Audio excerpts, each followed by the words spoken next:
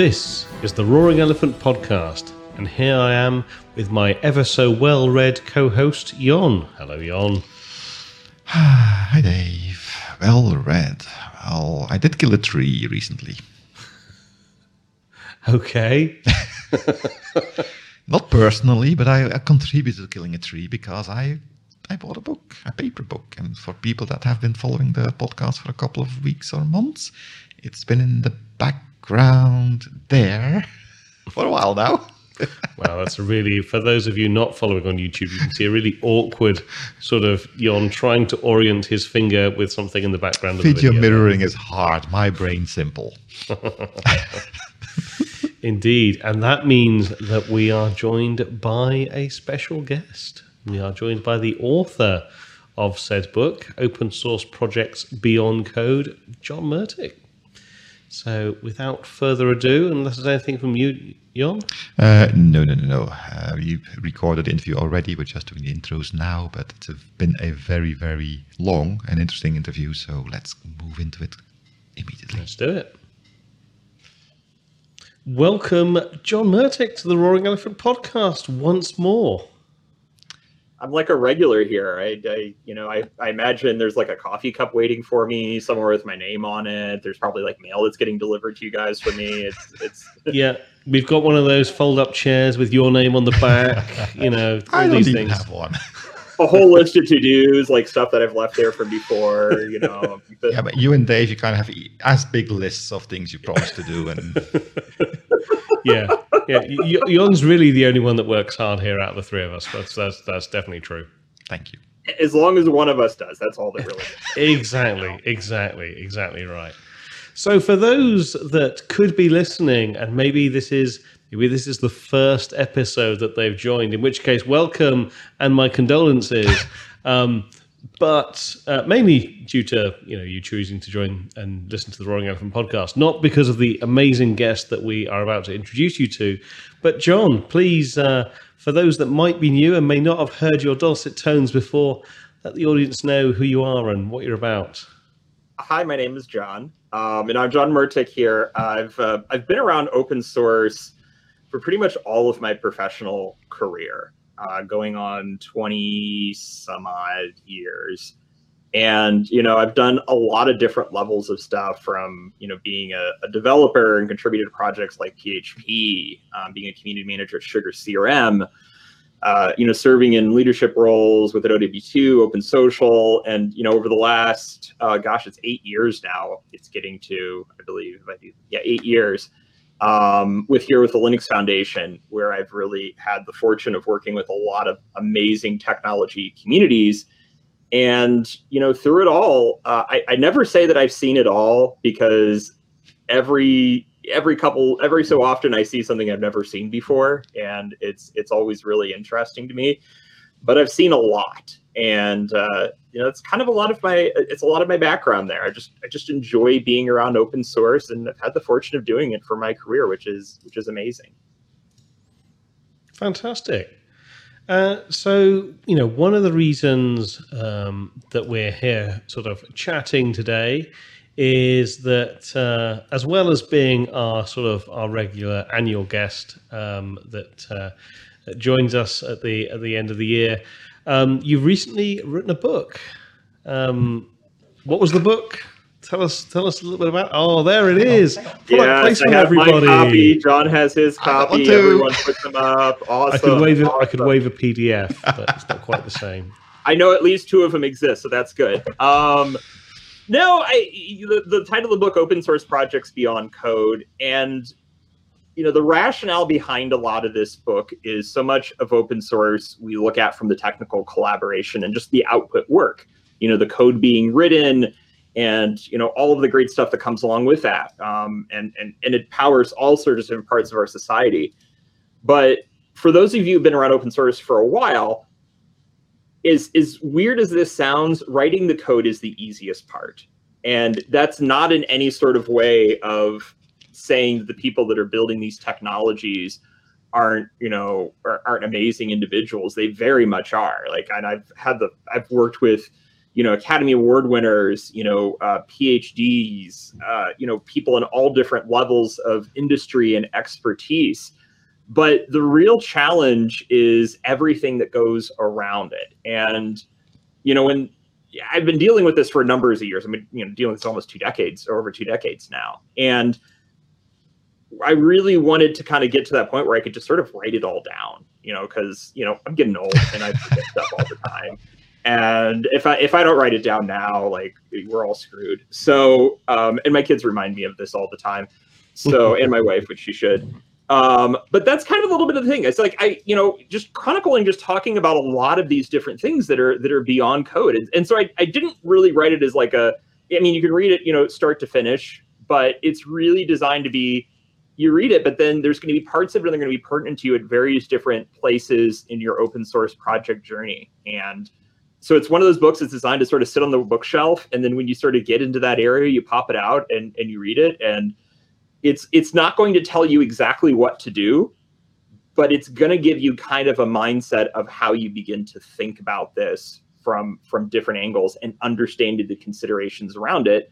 Because open source isn't done any one way, and that's sort of the beauty of it. I mean, there are like Apache models and Eclipse models and things like that are very tried and true in a lot of ways. But I think the reality is the vast majority of it is just done in a lot of different ways, and some of it is very conflicting to one another. And that's kind of part of the beauty of it. One of my working titles around this, was actually sort of focused on, the art of open source. But I think once we really got into it, it was more of the aspect of everything beyond code and understanding that behind it. So that's kind of what the book's, nutshell's about. And so that way, if you don't want to, listen to the rest of this podcast, you can say, okay, great, I'll just go read the book, and that's fine too.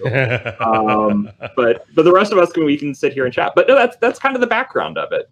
I don't believe him. Usually when we have John on, we talk about everything but the topic we agreed upon beforehand. So I'm glad we got this out of the way now, so we can just rattle on. That's exactly.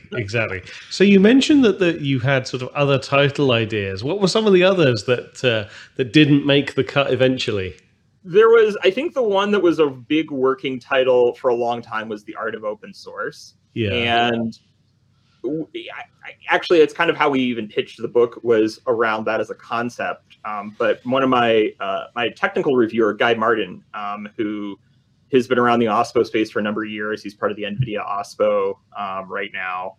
And, he kind of looked at it and, said, this really is, calling it the art of open source sort of like makes it too ambiguous across all of the different aspects of it. And you're going to get someone who's looking at more from the technical aspect. This gets into everything but the technical stuff intentionally. And so really calling that out in the title, I think, was a big part of it. And even sort of the byline of it, of a blueprint around scalable and sustainable open source communities, which I think there was some title ideas we had along that as well. But I think the one thing that we really got to the end of it is that, it's everything beyond the code. Like that's the kind of the interesting, the code's really interesting, but that's kind of like where a lot of the arts and everything sort of comes together, of how do you coalesce these communities together? How do you get people get along? How do you grow people from contributors to maintainers? How do you, market and not look like a shrill? Like, all of those sort of like key aspects, like, a cursory thing on the licensing dynamics. How do you shut down a project? Like all of these sort of aspects that, again, just sit all around it. So, and again, it's done with a mindset of scalable and sustainable, because there's so many open source projects that are just started and it's a one-person show and they just run out of energy.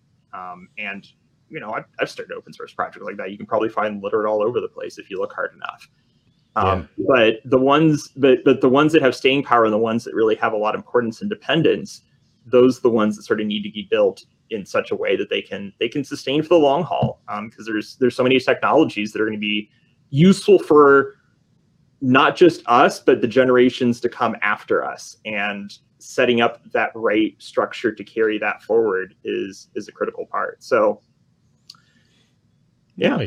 Nice. So you mentioned that, different people might be at different stages and therefore, might dip into different parts of this book depending on, where they are with their sort of open source project journey. Do you think there's an ideal time to start thinking about this? Like, should people read this book first before they even start their first open source project to kind of make sure they're starting off in the right way? Or can someone kind of spin something up, see if it's got any long-term appeal, and then kind of dive into, hey, do I actually care about, making this long-term sustainable and scalable? Or, what's the sort of ideal timeline, do you think, for someone? I mean, just like they say with security that, security is something you should be thinking about day one of any software project you build. I would sort of make the argument that thinking about how your project is structured and knowing some of this, like, down the road things are good to be thinking about, like, when you're on the cusp of saying, I want to get into open source. And especially I think the first chapter that really, does sort of a winding history of open source from sort of the perspective of sort of the thematics and the major milestones along the way. So you can sort of understand where a lot of the ethos and where a lot of the mindset and the roads sort of trudged before us have looked like. It's extremely useful because it helps sort of get your mindset, if you're thinking about starting an open source project, of like why you would even do it. Like what roles does it fill? What can it do? What does it not do? All of those things. But it was, again, I wrote it with the idea in mind that even if people that have started a project or have been in the throes of running a project or have ran 30 projects and large scale ones, they could all sort of jump into here and find areas where they can connect and hopefully maybe learn something or just think about something different. So it's good for any end of the life cycle. I mean, just like security, you should think about it very early on. So if you have the twinkle in your eye of, I want to start an open source project, pick up the book, start reading, just so you kind of sort of know what you're getting yourself into. But that doesn't preclude somebody who's already down the road. And in fact, I think if you're down the road, some of the topics will resonate better with you because you'll be like, oh yeah, I've seen that one before. I've seen that, or I'm feeling it right now even. Exactly. And so, and sometimes that's just validating to know, like, you're not alone. Like, it's not just a unique thing that I've ran into. No, we all do, in all in different ways. So yeah, I think it hits you at different aspects depending upon where you're at in that journey. Yeah, for me, when I read it, it really read from a practitioner, somebody who has been around this. So I would actually say I recommend this book to somebody who's doing open source and is in trouble and doesn't find his way out. Just having somebody just lay it out. Well, these are the things you should think about, and you can think, oh, I forgot that, I didn't do that, I skipped over that, I didn't think that was important. Just having those little handholds might even save a project from going down the drains completely, or having a community reassemble itself again through we'll go into more depth later, but there's a lot of tips in the book on how to build a community, how to keep it together. So yeah, I would agree at all stages. Yeah, no, and that's really kind of useful in the tips side of things. I think that was, it's sort of, it's not designed from like that canonical, like full end-to-end novel aspect. It's just like, there's things that are just going to hit you, and you're exactly right, John. It's like where you're at. It also makes it readable. I mean, those canonical, as you say, that gets boring. You get halfway the first 100 pages, then it's more and more. Well, this kind of read like, oh yeah, this can go wrong. That can go wrong. It's kind of a disaster. It goes wrong all the time. You're not alone. Yeah. But a good way of talking about it, not the disaster itself. So, yeah. Yeah. I mean, something you mentioned right towards the beginning is that everyone thinks about open source projects as the code, and there's actually so much more to a project than just the code that makes it up and the people that contribute the code. But I still think that a lot of people really struggle to think about projects much beyond that. So how, apart from obviously all the millions of people listening to the Roaring Elephant podcast and now going out and buying your book, how do you reach an audience that maybe doesn't know that this topic exists, even if they really would benefit, massively from it? It's a great question. On one, if you search open source on Amazon, within the first couple of pages, you hit the book. So that's awful helpful. I think it's one of those things, like, I think us all during open source, we've all kind of got here in a weird way. Like, Talk for yourself, come on. Okay. I mean, I mean, at least here in the United States, like, we used to, you do sort of those like career assessments and everything. And I never know, and none of them end up being like open source person, right? It's like teacher, lawyer, fireman, something like that. There's like no personality traits here. There's no like career advice. There's no anything like that. You kind of like back yourself into this. And, with that, I find that so much of the knowledge becomes very tribal. And when you have knowledge like that, you often just sort of like connect with people that are sort of in similar veins of things and are similar throes of things. I mean, I remember when I was a community manager at Sugar CRM, that was one of the big things that really helped me in those early days, was meeting other community managers, not even ones that are necessarily in the open source realm, but just in different aspects. You could sort of understand what a bit of the discipline was about. And that was a discipline that's got so much better over the years. I mean, John O'Bacon, I mean, we should all be thanking the crap out of that dude, because I mean, he did write the book a couple times, but he really got a good sense of where that was going. I feel like with open source, when you're brought into this position, your only really great background is having classical PMO experience and a PMP background, which I think a lot of that definitely really helps. It's when you start to, now we're kind of in like a narrower area, and when I would think about how you would reach people in that area, it's by sort of that networking aspect of you're just meeting the peers and meeting the people around you that are kind of growing through the same stuff. Or, hopefully, if you Google like save me for my open source project, hopefully this book comes up. I probably should check on the keywords for that. But no, I mean, in all seriousness, I think that's going to be where a lot of the reach is going to come through. And I tried to write it in a way that it should hopefully stand at least, a couple of years before I have to do more work with this. So there's just the relatable bits to it. And it at least just helps your mindset. Like, it gives you a way to think about it. Yeah, you think the mindset is broader than just open source. I mean, even if you're not doing open source, a lot of stuff in the book just makes sense for any kind of semi-volunteer organizational kind of thing, where you're kind of dependent on people's goodness of their hearts to add to something larger. So yeah, I mean, when the question came up when you put in the notes, that was my thinking as well. There's a lot of benefit to be gained from this book, but a lot of people already in open source think they already know all this. I mean, open source people are typically the very opinionated, let's call it that, strong personalities usually. So yeah, I mean, it would be sad. But again, if it pops up very high in the Amazon list, that's always a good thing. No, and I like how you said, and it's interesting that you kind of walked away with, there's so much benefits beyond open source of a lot of things. Like, as I was writing the book, and again, I think this is something when you're so deep in your own world that you have a little bit of conscious, right? But I'm like writing some of these things, I'm like, isn't this shit obvious? And then I had to kind of take a step back, and I'm like, well, like, turn me back 10 or 15 years. Would I have found this obvious?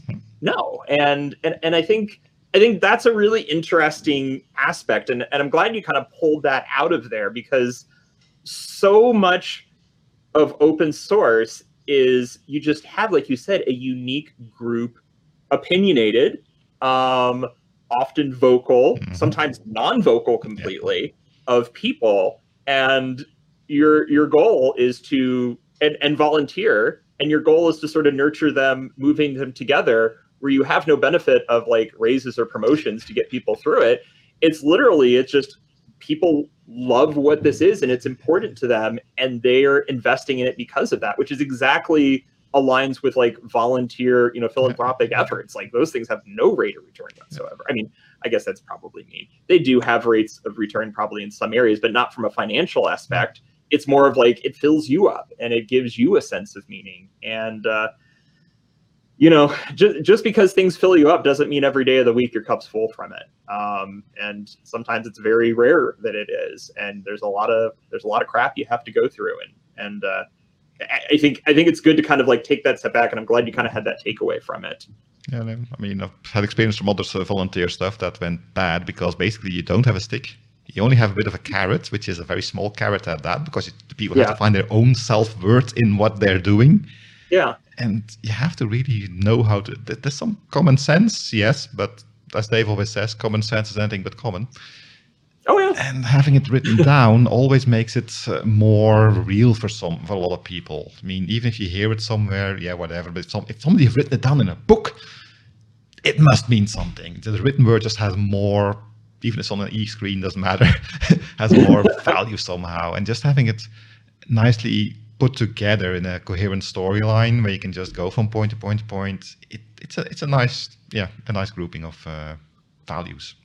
No, that's awesome. And you know, it's really interesting because I think that is one of the things as I was kind of going through and putting a lot of the stuff together. The book it was, you know, trying to help connect people at sort of the level where they could be at and setting up so that they could think about it as they sort of, you know, march forward in their careers. And, you know, to be honest, like, I think that's one of the big challenges. You put a nail on the head of open source is the carrot is not that big, and the carrot has to be within, not to be all like Zen-like or anything. But it's sort of true. And, you know, I often tell a lot of my colleagues here at the Linux Foundation, I said, you know, one thing with these projects is you can't want it more than the people in it.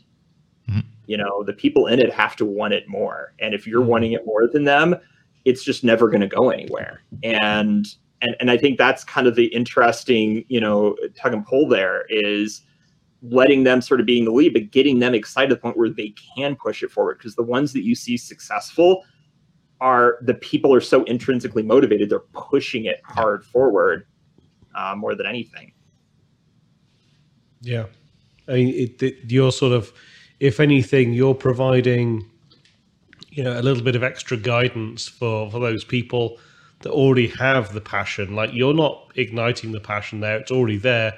You're just helping to shepherd it along the way and provide them a little bit of extra knowledge here and there. I think before I've joked around and called ourselves the janitors of open source. But maybe a shepherd is even a better way to even think about it. You know, you have just amazing, smart people that want to build technologies that change the world and have changed the world. Yeah. And the skill sets they have are focused on there. And when you're thinking all those beyond code aspects, it's how do you nurture and help drive this group of very diverse, opinionated, different backgrounds, unopinionated, all of those things together. And that's sort of that. There's just no one way to do it, but there's a lot of things to think about and, you know, mindsets to have so that you can be in a good position to help. I would say there's more than one way to do it. There's a few ways to do it correctly and an awful lot of ways to do it badly. Oh yeah. What's the joke they have about Perl? Like that, you know, there's for anything in Perl, there's like, I think there's 10 ways to do it. 3 of them are probably the really good ways to do it, you know, and the next 4 after that are probably okay, and then the last are really bad.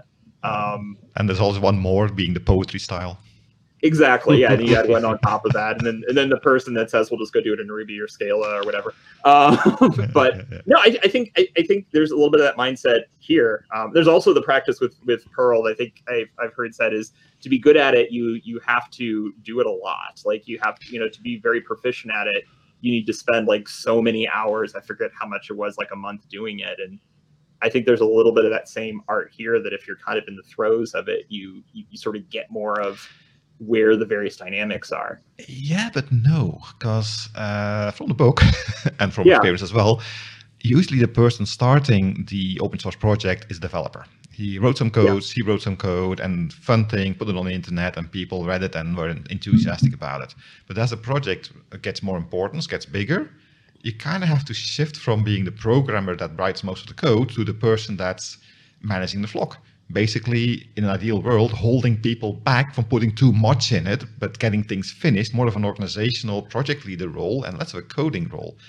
And that's also in your book, of course. When your project gets larger, you need to attract more people to take different roles, and maybe as the initiator, take a little step back so that you don't get in the way of that organization, because programmers don't have the same not all programmers are ideal group leaders.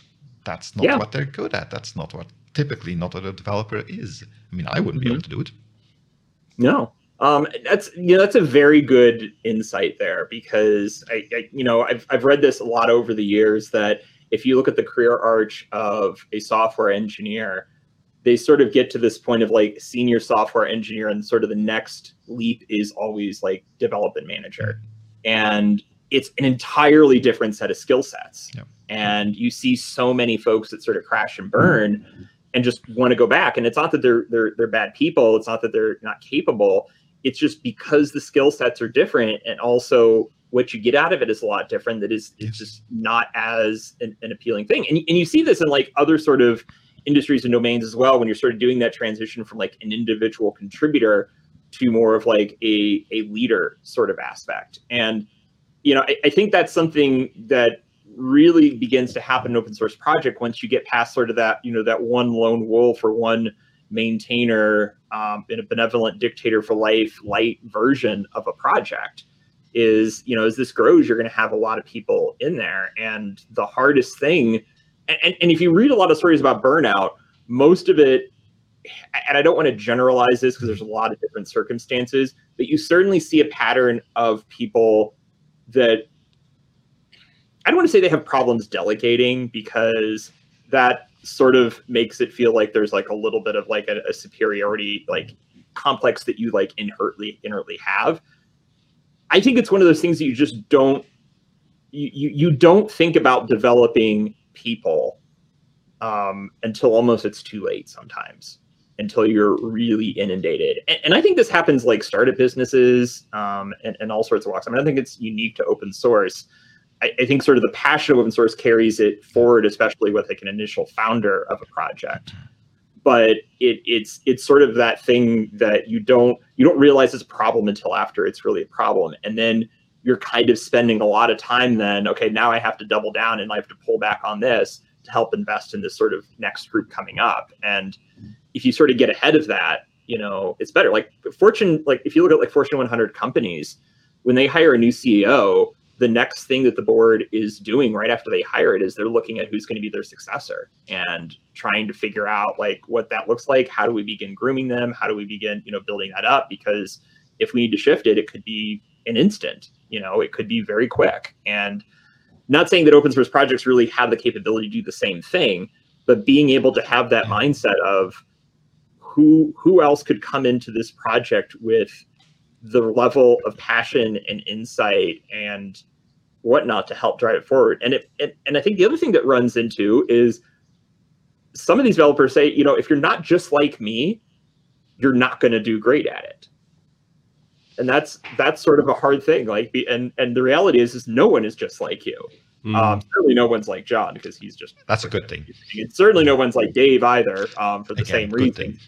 Yeah, but you start to kind of, again, it's sort of not as like everyone else is bad, I'm good, but it's more of, oh geez, I'm so worried about this that unless someone could be an exact drop-in of me, this isn't going to go anywhere. And so you kind of have to have a little bit of, I guess, blind, faith a little bit. I think one of the later chapters when we talk about succession is a bit of that, where there's the dynamic of if you're bringing in the next leaders, you have to be very conscientious that you're still not in the way, even though you have new leaders in there.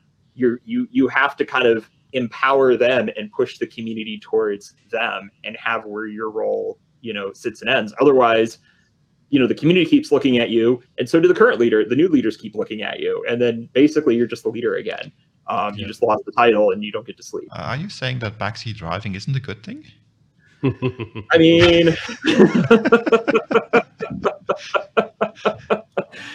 especially if the driver just hands you the steering wheel, that's usually a bad thing. You could at least ask them to stop the car first. But and there we go. That's the first section of our interview with John Mertic, based largely around his book, Open Source Projects Beyond Code.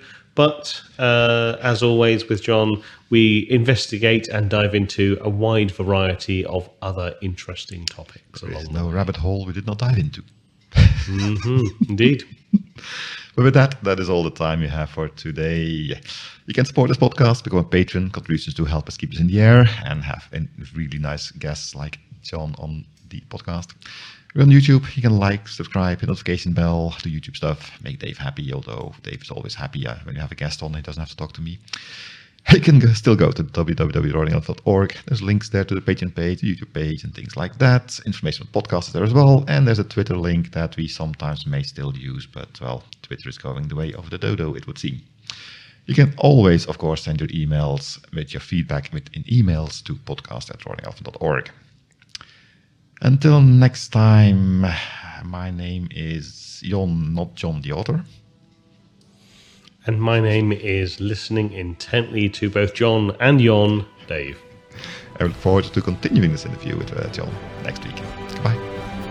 See you then.